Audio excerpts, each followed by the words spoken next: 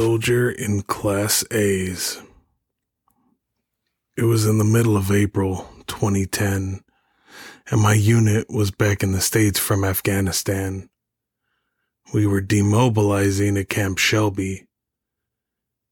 Everything had been going well at Camp Shelby at this point. The days were relaxed, and I was actually getting a full night's sleep, and by full, I mean about 4 to 5 hours, compared to the 0 to 2 hours I was getting downrange. But there was this one night I woke up in the middle of the night. It seemed to be around 2 or 3 in the morning. I felt that I was awakened by something other than just my usual insomnia. I believed that I was awoken by a feeling that something was about to happen, but didn't know what. I looked around the barracks and I didn't see anything, but the feeling was still there.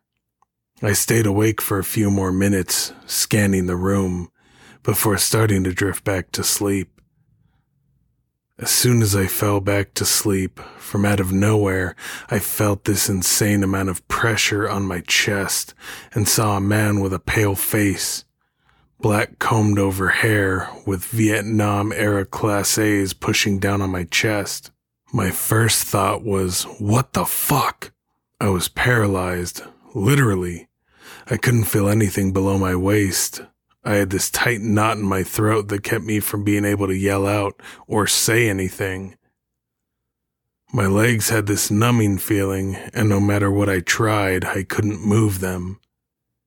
It took me a second to realize what was happening, and when I did have the realization of what was going on, I freaked the fuck out.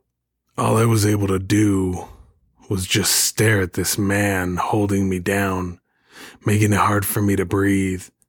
He finally let off my chest and began what seemed to be violently shaking me by grabbing my shoulders, although I wasn't moving. The shit seemed like it was going on forever already. As he was shaking me, he started yelling something, but it was inaudible. The mouth was just moving, but no words were coming out. At this point, the fear began to subside and was replaced with pure anger. I just looked at him and mouthed the words, "Get off." As he was shaking me, his manacled demeanor subsided, and he stopped to look at me with a look of confusion.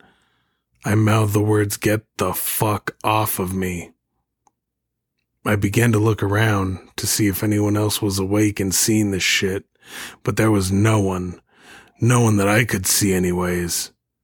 So after mouthing the words, the ghost then stood up, walked to the foot of my bunk, stared at me for a few seconds with his head cocked to the side. Still looking confused, he turned around and faded through a wall. After a minute, I pushed the blankets off, which were completely drenched in sweat. I was trying to figure out what I should do, if anything. The night's silence was horrible after that. The sounds inside the barracks were amplified, my guard was up, and there was no possibility of any more sleep that night. I've only told my wife of this, but only because she has had her own encounters with spirits. I still think about it now and then, chalking it up to being fatigued from all the stuff we did before and during the transit home.